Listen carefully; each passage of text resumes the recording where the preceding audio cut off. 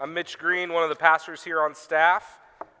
We are in the middle of a series called Hard Sayings of Jesus. And what we're doing is we are looking at phrases that are found in the Gospels where Jesus says something, and at first glance we go, whoa, what does that mean? Like, what is he talking about? Probably similarly to what the first audience would have done, where they would have looked at these passages and they would have said, wait a minute, like, this can't be for real. This can't be what he is talking about. And so this morning, in week 4, we're going to be looking at a passage found in John chapter 6. So I want to go ahead and give you the chance to go ahead and grab your Bible, get there. This is verses 35 through 58. We're going to be sitting right there all morning. And I don't really hammer down on this a lot because we do put scripture on the screen, but this is a morning where I would love for you to have a Bible in front of you. Because we're going to be like sitting in this passage the entire morning. So verses 35 through 58. So if you don't have a Bible, feel free to grab your phone, use your phone, or there's a Bible in the row in front of you. On the off chance that you don't own a Bible, keep it. It's yours. We got a ton of them stacked up back here. So I just want you to have the Word of God in front of your face as we sit in this passage this morning. And I'll get to the longer portion of the passage later, but I want to introduce us to the phrase that we're going to be wrestling with this morning. And this is found in verses 53 and 54.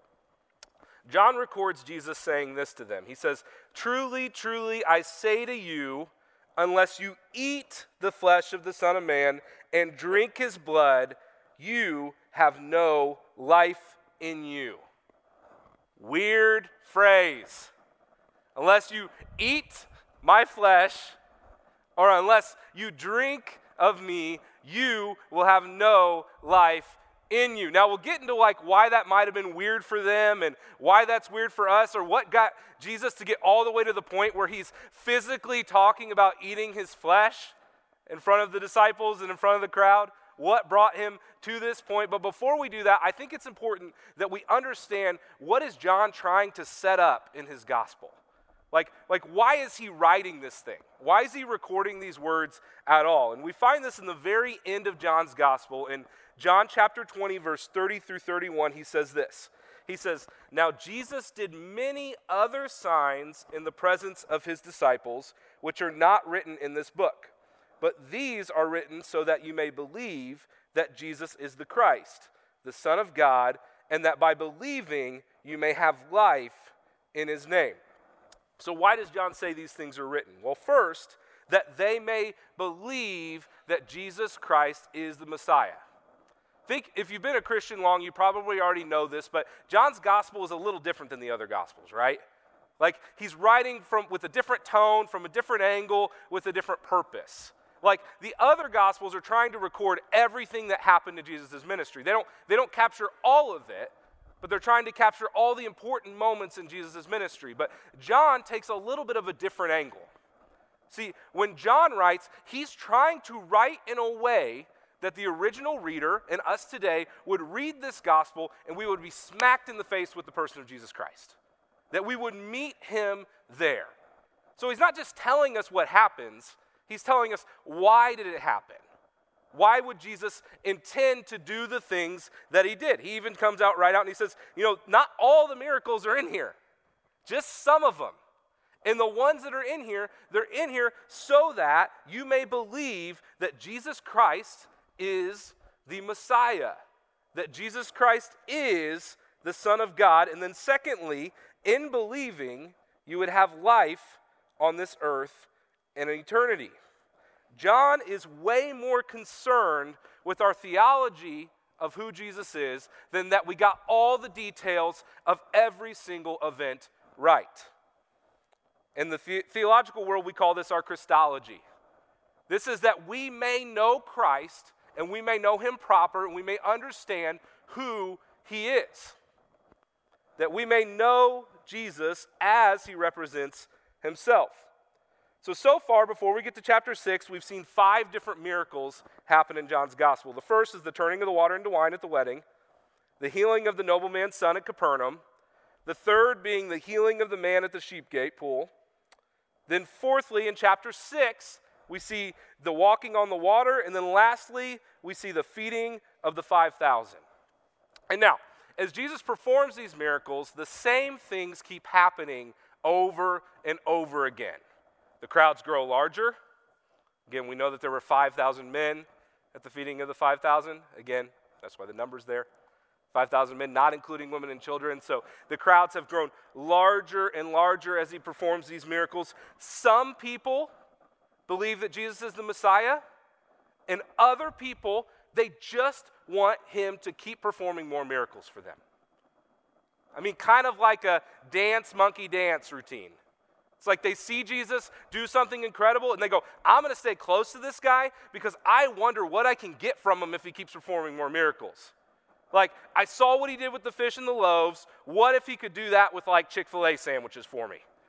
You know? So people are like, they're sticking close to him, not because they see that he's the Messiah, but they're sticking close to him primarily because they want him to keep doing good things for them.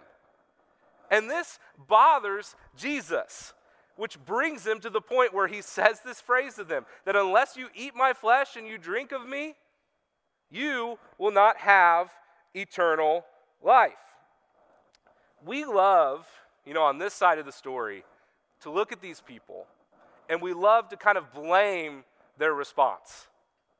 Like, we go, oh no, not a chance if I'm in that crowd and I see Jesus doing what he's doing, that I'm not going to like bow over and worship, and I'm going to right there go, you are the Son of God, you are the Messiah. But the reality is, for many of us, we kind of worship Jesus this way every day of our lives. We go, Jesus, I want to worship you. I want to do this thing for you, but it's really hard when I got this other thing going on in my life. Could you take care of that first? Like, Jesus, I'll worship you more if you take care of my finances. I'll worship you more if my kid quits acting up. Like, Jesus, I got this thing that if you do this thing for me, then I'll fully give you my worship. So it's like we're waiting on God to do something for us before we're going to fully commit ourselves to him. Or we look around and we see that life's hard, that life's difficult, and we go, man, Jesus, if you took care of this, I'm all in. I'd worship you. So it's easy to look at the crowd and say, wow, how did they act that way about Jesus? But yet, for many of us, there are many days of our life where we go, God, you can't have my worship until you give me this thing that I want. And so this is why Jesus is writing to them. He even poses this question to them. This is in verse 26 of chapter 6. He says, truly, truly, I say to you, you are seeking me not because you saw signs, but because you ate your fill of the loaves. Do not work for the good of food that perishes, but for the food that endures for eternal life, which the Son of Man will give to you, for on him God the Father has set his seal. Jesus is saying, don't worship me just because I gave you bread. Just something that we do every day. God, man, praise you because you gave me that A on the test if I'm a student. Like I'll praise you now for that, but if you would have given me the C, it might have been hard. Might have had some questions for you, Lord. Jesus says to them, he says, don't just come to me and worship because you got your fill of the loaves. Worship me because of who I am. So all this leads into our text this morning. So if you're willing and able, if you would stand with me as we read John chapter 6, verses 35 through 58 this morning. This is the word of the Lord. Verse 35. Jesus said to them, I am the bread of life. Whoever comes to me shall not hunger, and whoever believes in me shall never thirst. But I said to you that you have seen me, and yet you do not believe. All that the Father gives me will come to me, and whoever comes to me I will never cast out.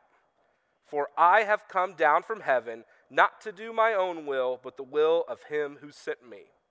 And this is the will of him who sent me, that I should lose nothing of all that he has given me, but raise it up on the last day.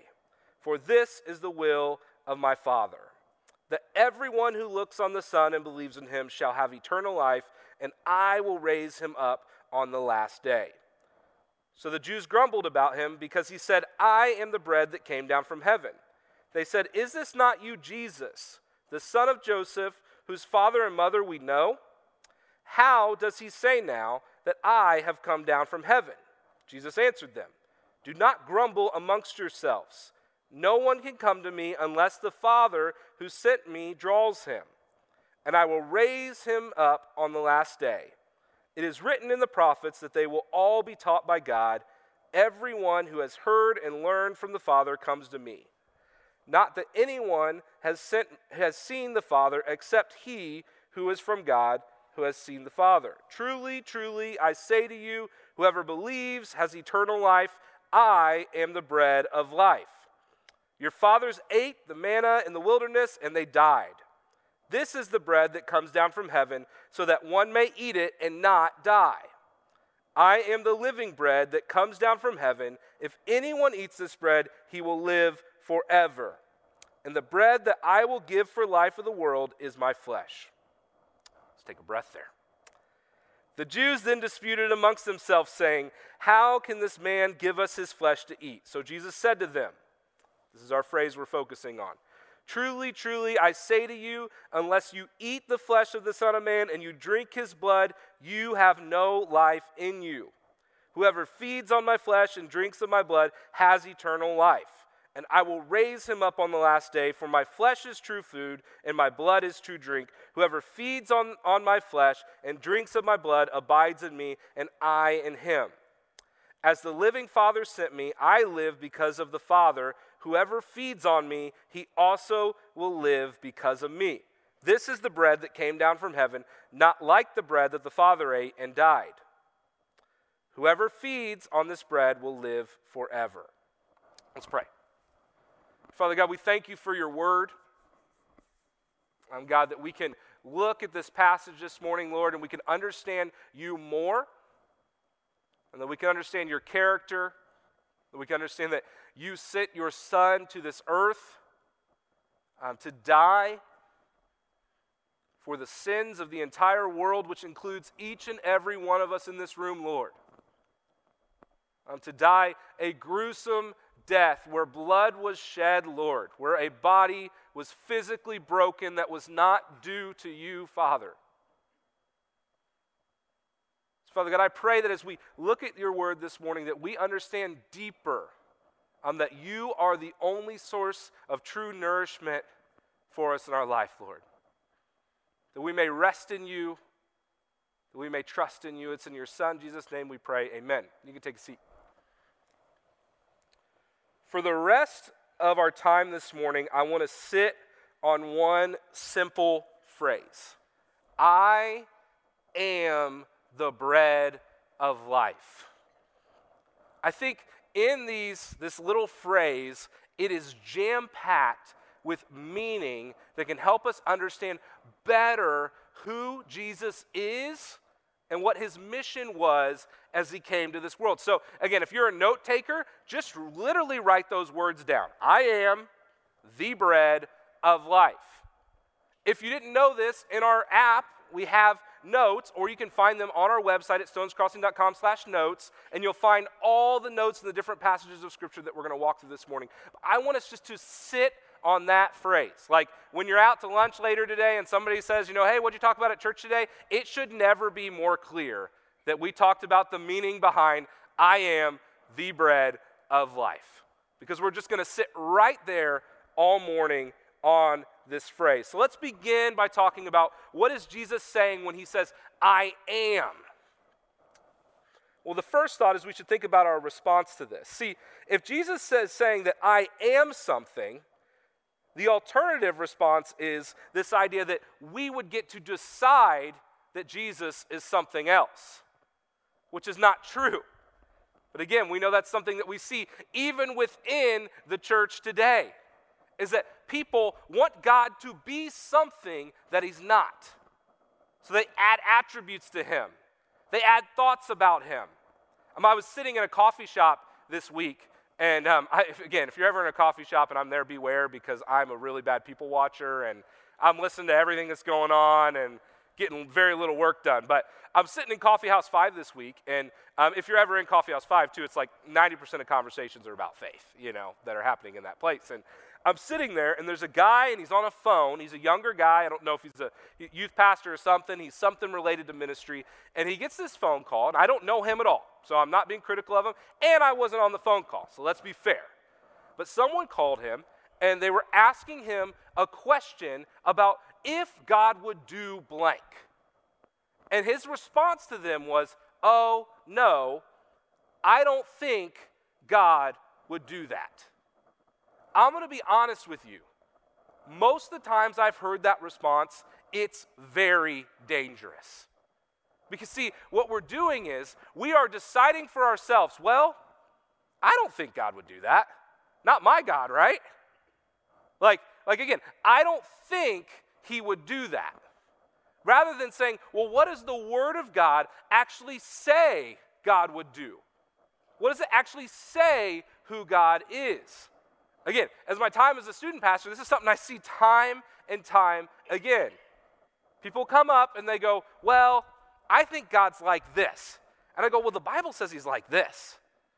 And they go, well, I don't know. I just don't think that's my God. That's not how it works. Like, God comes on the scene.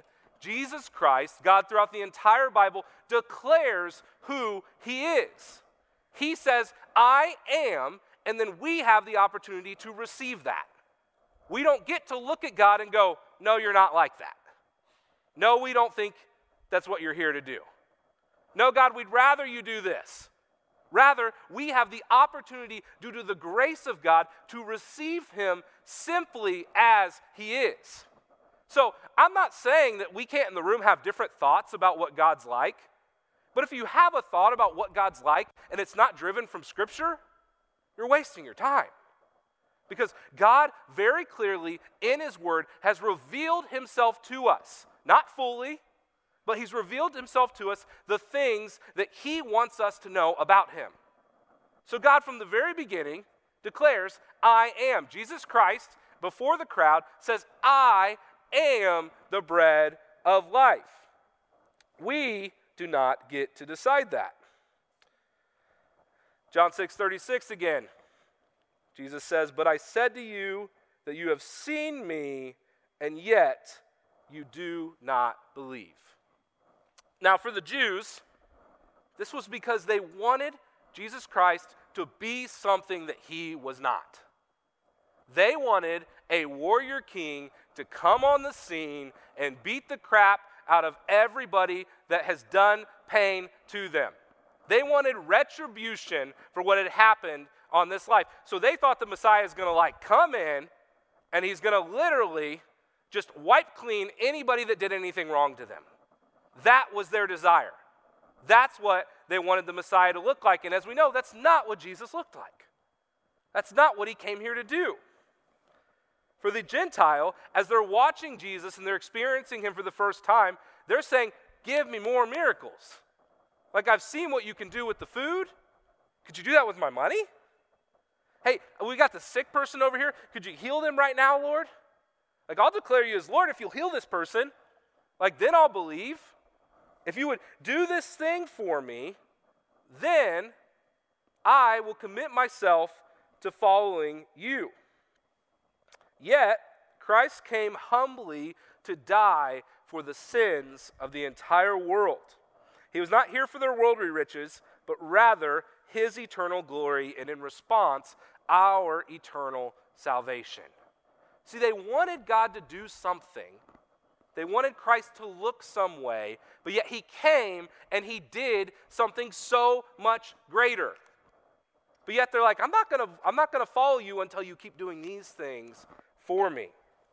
I love this quote. There's a similar quote by Voltaire, but Mark Twain is recorded as saying, God created man in his own image, and man, being a gentleman, returned the favor. This is what we do. We look at God, And rather than just looking at the Word and receiving God as He declares Himself, we go, no, God, you got to look and act and think like me.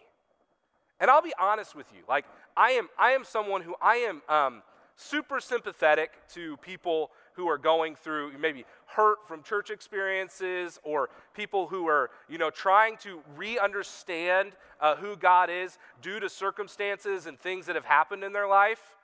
But if someone in their faith comes to a place where they are deciding who God is just based off of their own ideas, they're wasting their time. They're building a God out of sifting sand. And we as believers should confront them with that. Not angrily, not in a nasty way, but we should say, hey, you say God's like this, but man, this is what the Word of God says. Like the Word of God, written by the authors, declared by the church for over 2,000 years, guided by the Holy Spirit.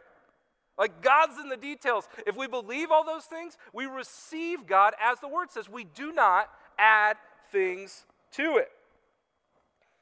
This is why reading your Bible matters. Being a Christian means seeking God, not creating Him. I want to double down on this idea, as if I already haven't, but I want to double down on it not just because I want to, but it's literally what the text itself does. So in this passage, in the Greek, when Jesus is recorded saying the words, I am, what is used to record this in the Greek is the phrase ego eimi. And if you're someone who knows Greek, I totally messed that up, but it's ego eimi. Ego eimi. Ego in Greek means I am. Eimi also means I am. Now, so what Christ is saying here in this passage, he's saying, I am. Do you hear me? I am. He's literally repeating the phrase. Now, this isn't the only time that we see this throughout Scripture. This is actually the same phrase that is used in the Greek Septuagint, which is the Greek writing of the Old Testament Scripture, in these passages. In Exodus 3:14, it's recorded that God said to Moses, I am who I am. And he said, say this to the people of Israel, I am has sent me to you. He's literally doubling down on the look. I am who I am.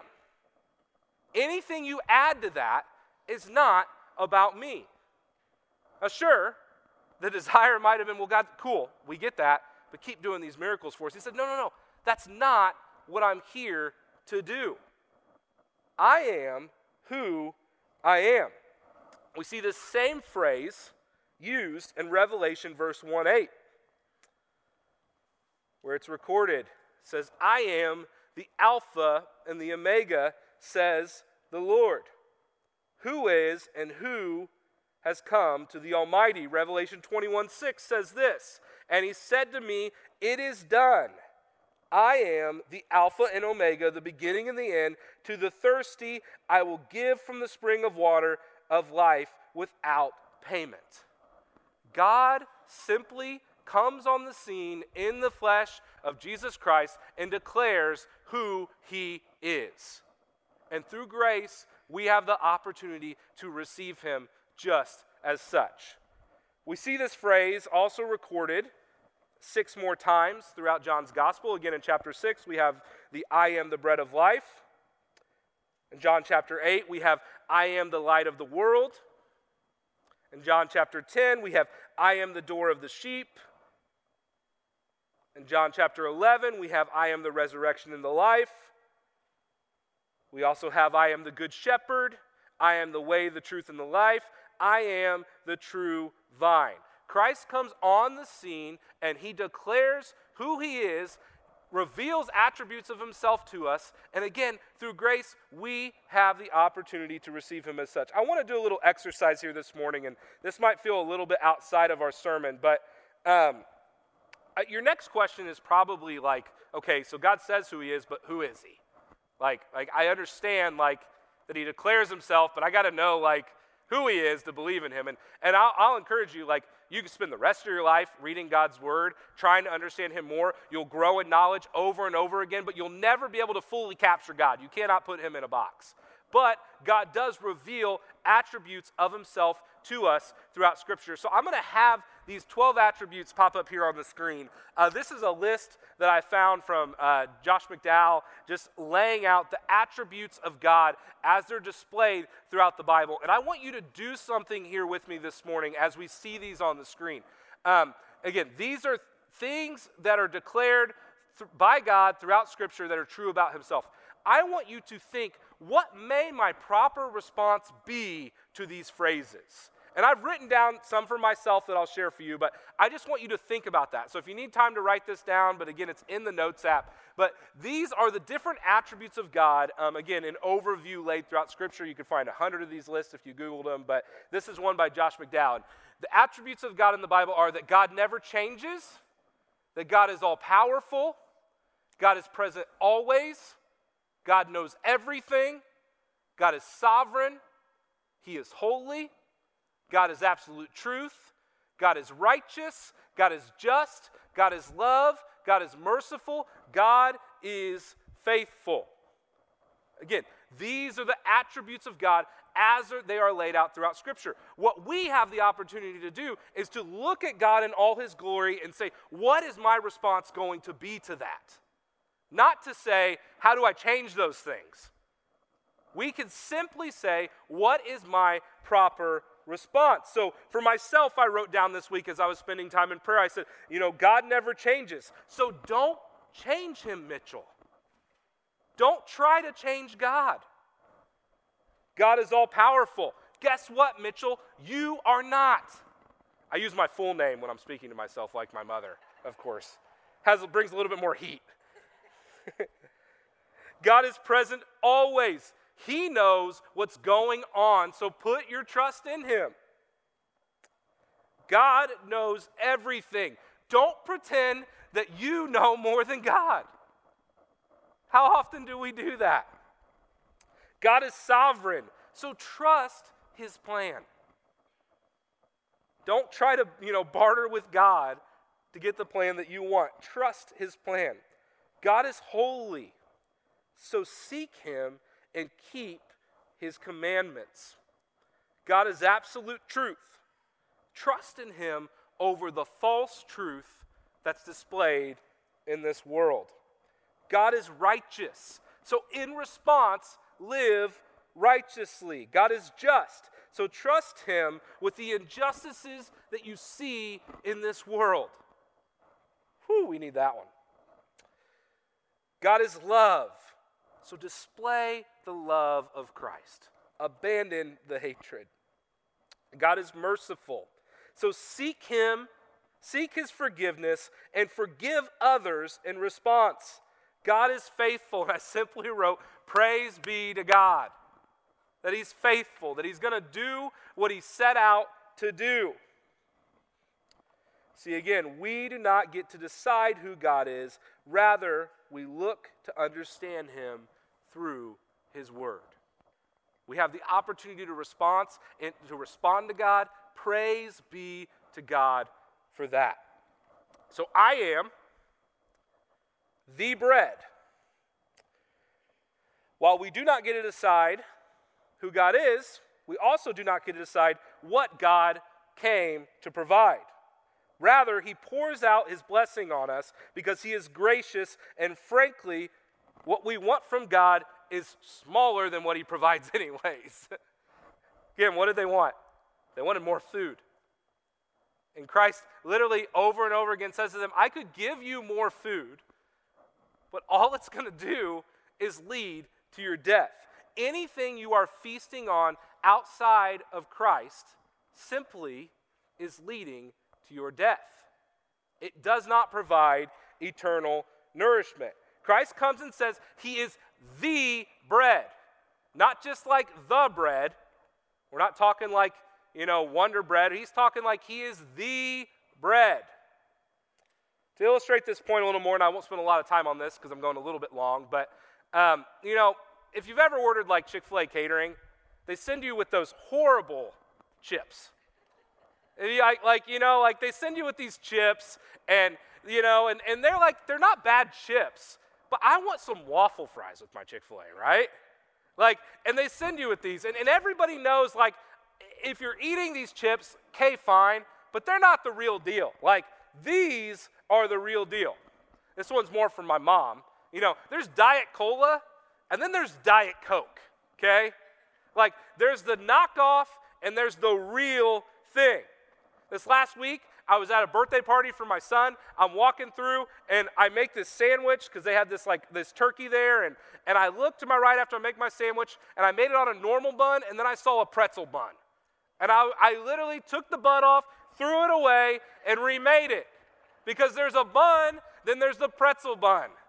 Now, these are just fun ways to illustrate the idea that we know, there's a thing, and then there's the real deal. See, God came to provide nourishment that is so much greater than what they even wanted.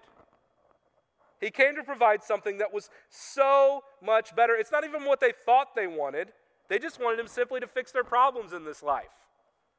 They even plead this case with him to Christ himself using Scripture. This is in verse 30 and 31. It says, "So they said to him, 'Then what sign do you do, that we may see and believe you?'" Again, dance, monkey, dance. "What work do you do? Our fathers ate the manna in the wilderness, as it is written, He gave them bread from heaven to eat." So what they're saying to him, they're going hey, God revealed himself in the Old Testament by providing manna for them from the sky. What are you going to do so that we'll believe in you? Perform a miracle, and then we'll trust you, Lord. This is what Jesus' response to them. I love this because it's so blunt. This is found in verse 49. He says, "Your fathers ate the manna in the wilderness, and they died." He literally says it to them. He says, look, yeah, that happened, did it? Guess what? They're dead, aren't they? I came to provide something so much greater. So they still don't get it, and which leads into the next phrase. Again, the phrase that we're wrestling with this morning. This is found in verse 52. "They dispute amongst themselves, saying, 'How can this man give us his flesh to eat?'" They still don't get it. They're "Because we want a meal." They're "Christ, okay, you say you're going to you're the bread of life. Okay, well, how are we going to eat you?" Now, let's give them a little bit of slack here. Because they're also trying to be faithful. And this is still, they should not see this way, but it's against Jewish law to drink blood. So there's a part of them that's is he really going to kill himself and say, "Drink our blood," and then maybe that's how we get eternal life? And they're "Well, we can't do that. The Old Testament says we shouldn't." To them, they would have just said the Scripture says we shouldn't. And so maybe that's what they're wrestling with. Or simply they're just saying, is he crazy? Is he going to have us eat him? Regardless, neither of these was Jesus' point. Jesus says this in verse 58. He says, "This is the bread that came down from heaven, not like the bread that your fathers ate and died. Whoever feeds on this bread will live forever." See, the bread of life sustains us not only for today, but for eternity. We have hope for today, but yet even greater, we have a promise for tomorrow. A couple weeks ago, I was hanging out with Luke Calvert, one of our former student pastors in New York City, and I would be remiss if I didn't say this. They actually just had their second child last night at 4:30 in the morning, so we cheer for them. He acts like he's watching, but we all know he's asleep in the hospital. But yeah, so they just had their second child last night. They were over at our house for dinner, and then everything went down. I mean, everything. It was crazy. So yeah, praise God for that. Sutton was born at 4:35 in the morning. But yeah, so I'm with Luke Calvert and doing ministry in Harlem, if you didn't know where he's at. And we were chatting about different aspects of Harlem. And I don't know if you're aware of this or not. You've probably heard the term the projects. But there's this housing in New York City. It's the New York City Housing Authority, where they've taken over these apartments, and basically you can live in them either rent-free or pay a couple $100s a month, which is just insane in New York City, and you can live in these houses or these apartments, but they're literally almost unlivable. If you could put this picture on the screen, this is from an article in 2015 showing just the mold, the water, the issues. And these aren't the worst images. I was just trying to be fair that we're in here on Sunday morning. These places are filled with cockroaches. They're just absolutely everywhere. And I was talking to Luke because he was helping someone move from one of these apartments to another one. And Luke said, I was in the house, and he said literally there were just cockroaches everywhere. And he said, this is unlivable. Like absolutely unlivable. And as we were talking about it, I said, well, you know, why don't they fix it? Like, why don't they just make it better? Like, fix the houses and make it better. And Luke said, well, I actually asked another guy that, who's been doing ministry in the projects for 10 years. And he said, Luke, they could do that, and they've probably tried that. But the reality is, simply a year later, or 5 years later, or 10 years later, it goes right back to the ruin that it was. And I was reflecting upon this week. Like, man, there are parts of my life, days of my life, where I'm like, Jesus Christ, I just don't want the projects to exist. Like, just take them away. Like, fix this thing, couldn't you? And I think Christ's response would actually be, I am. Like, I am fixing these things for all eternity. Check this out. This is in Revelation 21, verse 4. It's recorded, he will wipe away every tear from their eyes, and death shall be no more. Neither shall there be mourning, nor crying, nor pain anymore, for the former things have passed away. See, we look around us in this world, and there's terrible pain. There's terrible heartache. And I think some of us just would go, Christ, fix this thing for the moment. What Christ is actually doing, he's at work in fixing this for all of eternity. For those who put their faith and trust in him, there will be a day where there will be no more pain, there will be no more hurt, there will be no more projects. None of this will exist. But as long as we only focus on fixing the problems for here and now, we'll miss it. Christ says, I came for something so much greater. Now, I'm not saying we shouldn't be at work as believers as bringing that side of eternity here now. Not saying that, the work that we're doing, that Luke's doing in the projects is in vain. Absolutely not. People will see and meet Jesus through our efforts to show them that there's a greater view, that there's an eternal hope in spite of their circumstances. If we simply looked at people and we said, hey, let me fix your circumstances, now come believe in Jesus, they're going to have the same problems tomorrow. But the reality is, Christ came for something so much greater. So I am the bread, which leads us to our last point, of life. What does the bread accomplish? Jesus repeats his purpose 4 times.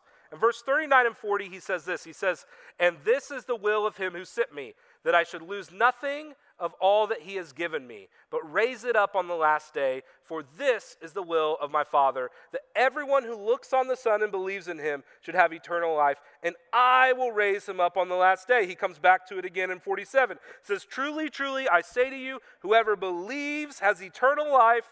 I am the bread of life. And then in 51, he says, I am the living bread that comes down from heaven. If anyone eats of this bread, he will live forever. And the bread that I will give for the life of the world is my flesh. And then lastly, the hard saying that we've been focusing on this morning. So Jesus said to them, truly, truly, I say to you, unless you eat the flesh of the Son of Man and drink his blood, you have no life in you. Whoever feeds on my flesh and drinks of my blood has eternal life, and I will raise him up on the last day. For my flesh is true food, and my blood is true drink. Whoever feeds on my flesh and drinks of my blood abides in me, and I in him. As the living Father sent me, and I live because of the Father who feeds on me. So whoever feeds on me, he also will live because of me. This is the bread that came down from heaven. Not like the bread that the fathers ate and died. Whoever feeds on this bread will live forever. In Christ, we have eternal life. The bread of life provides eternity if we eat of it. The question still remains, are we seriously going to only follow Jesus when he gives us the things that we want in this life, when he's offering us eternal life? I don't care who it is in the room, if you're 12 years old or if you're closer to 1,200 years old. There's nobody in the room, but I don't care who you are in this room. If there's something in your mind that you go, I'll worship God when he gives me this, you're missing it. He is standing before you, declaring who he is in all his power and all his glory, and he's saying, you have the opportunity to receive me through grace, and in thus you will have eternal life where you will exist one day where none of these problems happen anymore. There will be no pain, there will be no hurt. This is what he offers to you. This past week, I was on Twitter, which I don't do a lot, I even deleted the app, but I was on Twitter and I saw a post by Randy Alcorn. You may remember we were doing a Heaven series a while back, and we kind of promoted his book from time to time, literally his book titled Heaven. And Randy Alcorn's wife is nearing death. And he made this post, and it just kind of moved me to tears as I was reflecting on the end of this sermon. And he said this. He said, a timely prayer request. On Saturday, my wife Nancy told me she felt she didn't have much time left in this world. This morning at 11 a.m., my daughters and their families will gather at our house. If Nancy is right that not much time remains, then this will likely be the final gathering in this world of our tribe of 11. Thankfully, check this out, eternal life transcends the grave. This world now under the curse is a broken world waiting and longing to be redeemed. Nancy is ready to be with Jesus, but she wanted, of course, to speak into the lives of our kids and especially our grandkids. I would deeply appreciate your prayers for her for this unique and I suspect unforgettable family gathering. A couple days later, he posts this. He says, what an emotional yet truly unforgettable time. 2 of our grandsons said they would never forget this day, and the others in their own way made it clear they felt the same. Nancy's desire was to have an eternal impact on the lives of her grandsons. Thank you, King Jesus, for answering prayers in an even more powerful way than had you answered our prayer to cure her cancer. And we believe your will soon will remove the cancer whenever you choose to take her home. What an unbelievably powerful message. Again, this guy wrote the book called Heaven, so I think his faith is solidly in Christ. But that we can stand here and say, Lord, our desire might be that you remove somebody's cancer, but praise you, Lord, that on the finished work of the cross, they will exist in eternity through you with cancer no more. That is what the bread of life provides. Again, I remember a very similar experience myself a few years back as my grandmother, Rosemary Green, passed away, gathering around family, reflecting upon how Rosemary lived an incredibly modest life, nothing fancy, teacher,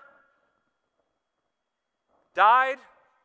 While we might have desired more time with her on this side of heaven, what Christ provides is a life existing together in eternity, where there is no more sickness, there is no more pain. He is the bread of life. So, in closing, as the band comes back out, I want to just kind of leave us with a few questions. Have you put your trust in the bread of life, or are you holding out on Jesus for the bread of this world? Have you placed your trust in Jesus, or are you holding out on him until he provides you the bread of this world? If you're a believer, do you profess to believe Christ, and do you actively live like you're trusting Christ? Or are you again saying, God, it'd be a lot easier to believe in you if you just gave me this thing for tomorrow. Lastly, there are people who desperately need this message. This is the hope of the world. Not that on this side of heaven, all problems will be fixed, that everything will be taken care of, but the Lord God came down in the flesh, sacrificed himself for you and I, and for all those who profess to believe in him, so that one day we may dwell in eternity alongside him, where there is no more pain, there is no more hurt. This is the message of the world. If we don't actively, as believers in this place, walk around carrying that message, we are just missing it. This is the hope of the world that we have. Not our charisma, not how well we present this message. It's pretty clear that 2,000 years ago, the God of this universe sent his Son down to die on the cross for the sins of this world, so that one day our relationship with him may be restored. And so we gather in this place and we praise God for that. Now in a moment, we are going to take communion, which, you know, you might think like we've got some tricks in our sleeves, and so like we like plan the bread of life message around communion. No, the dates just fell that way. Like that's just how it happened. We did not plan that. But when we take communion, it is a symbolic representation of what Christ has done for you and I on the cross. We gather in this place as community today to say, Christ, as I eat this bread, I am declaring that you are Lord of my life. I am receiving this sacrifice you gave to me. When I drink of this cup, Lord, I repent of my sins, and I'm reminded of what you had to go through on the cross to pay the price for those things. That you died the death that I deserve to restore my relationship with you. This is what Christians since Christ's death have been partaking in this ritual meal. Simply to remind us of the sacrifice that Christ underwent for us. So I'm going to read the passage found in Luke chapter 22, and then I'm going to pray. And when I'm done, when you're ready, feel free to come forward and take the elements. But I want to encourage you, maybe there's somebody in this room that you've not came to a place where you've professed your belief in Christ.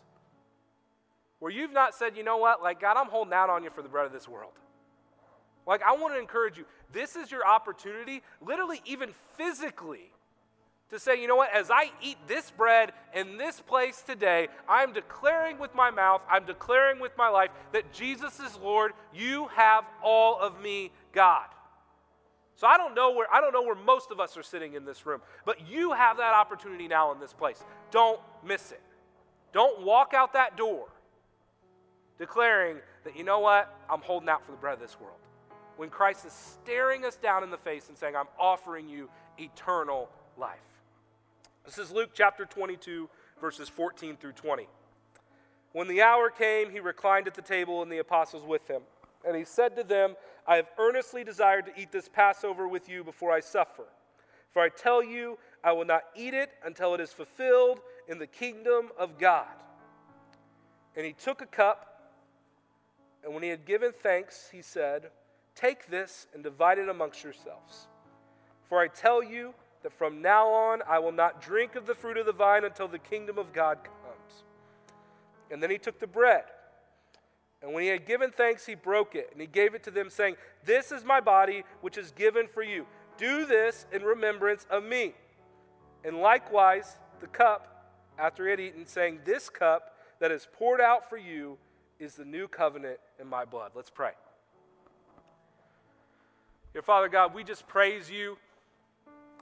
We just profess collectively as believers in this room, Lord, that we thank you for the ritual reminder of your death on the cross for each and every one of us, Jesus. That we can collectively in this place receive the bread, receive the juice, Lord, as a reminder, but also a declaration that, Lord, our trust is in you. That we trust in you not simply for the promise of tomorrow, Lord, but because of who you are. That you came, you declared yourself, Lord, and we have the opportunity to respond to you in faith. What a gift that is, Lord. Thank you for your grace. So, Lord, as we receive communion, work in our hearts, may this place be a community that is simply relying on you for all direction, for everything in our life, Lord. So in your Son, Jesus' name we pray. Amen. So when you're ready, feel free to come forward.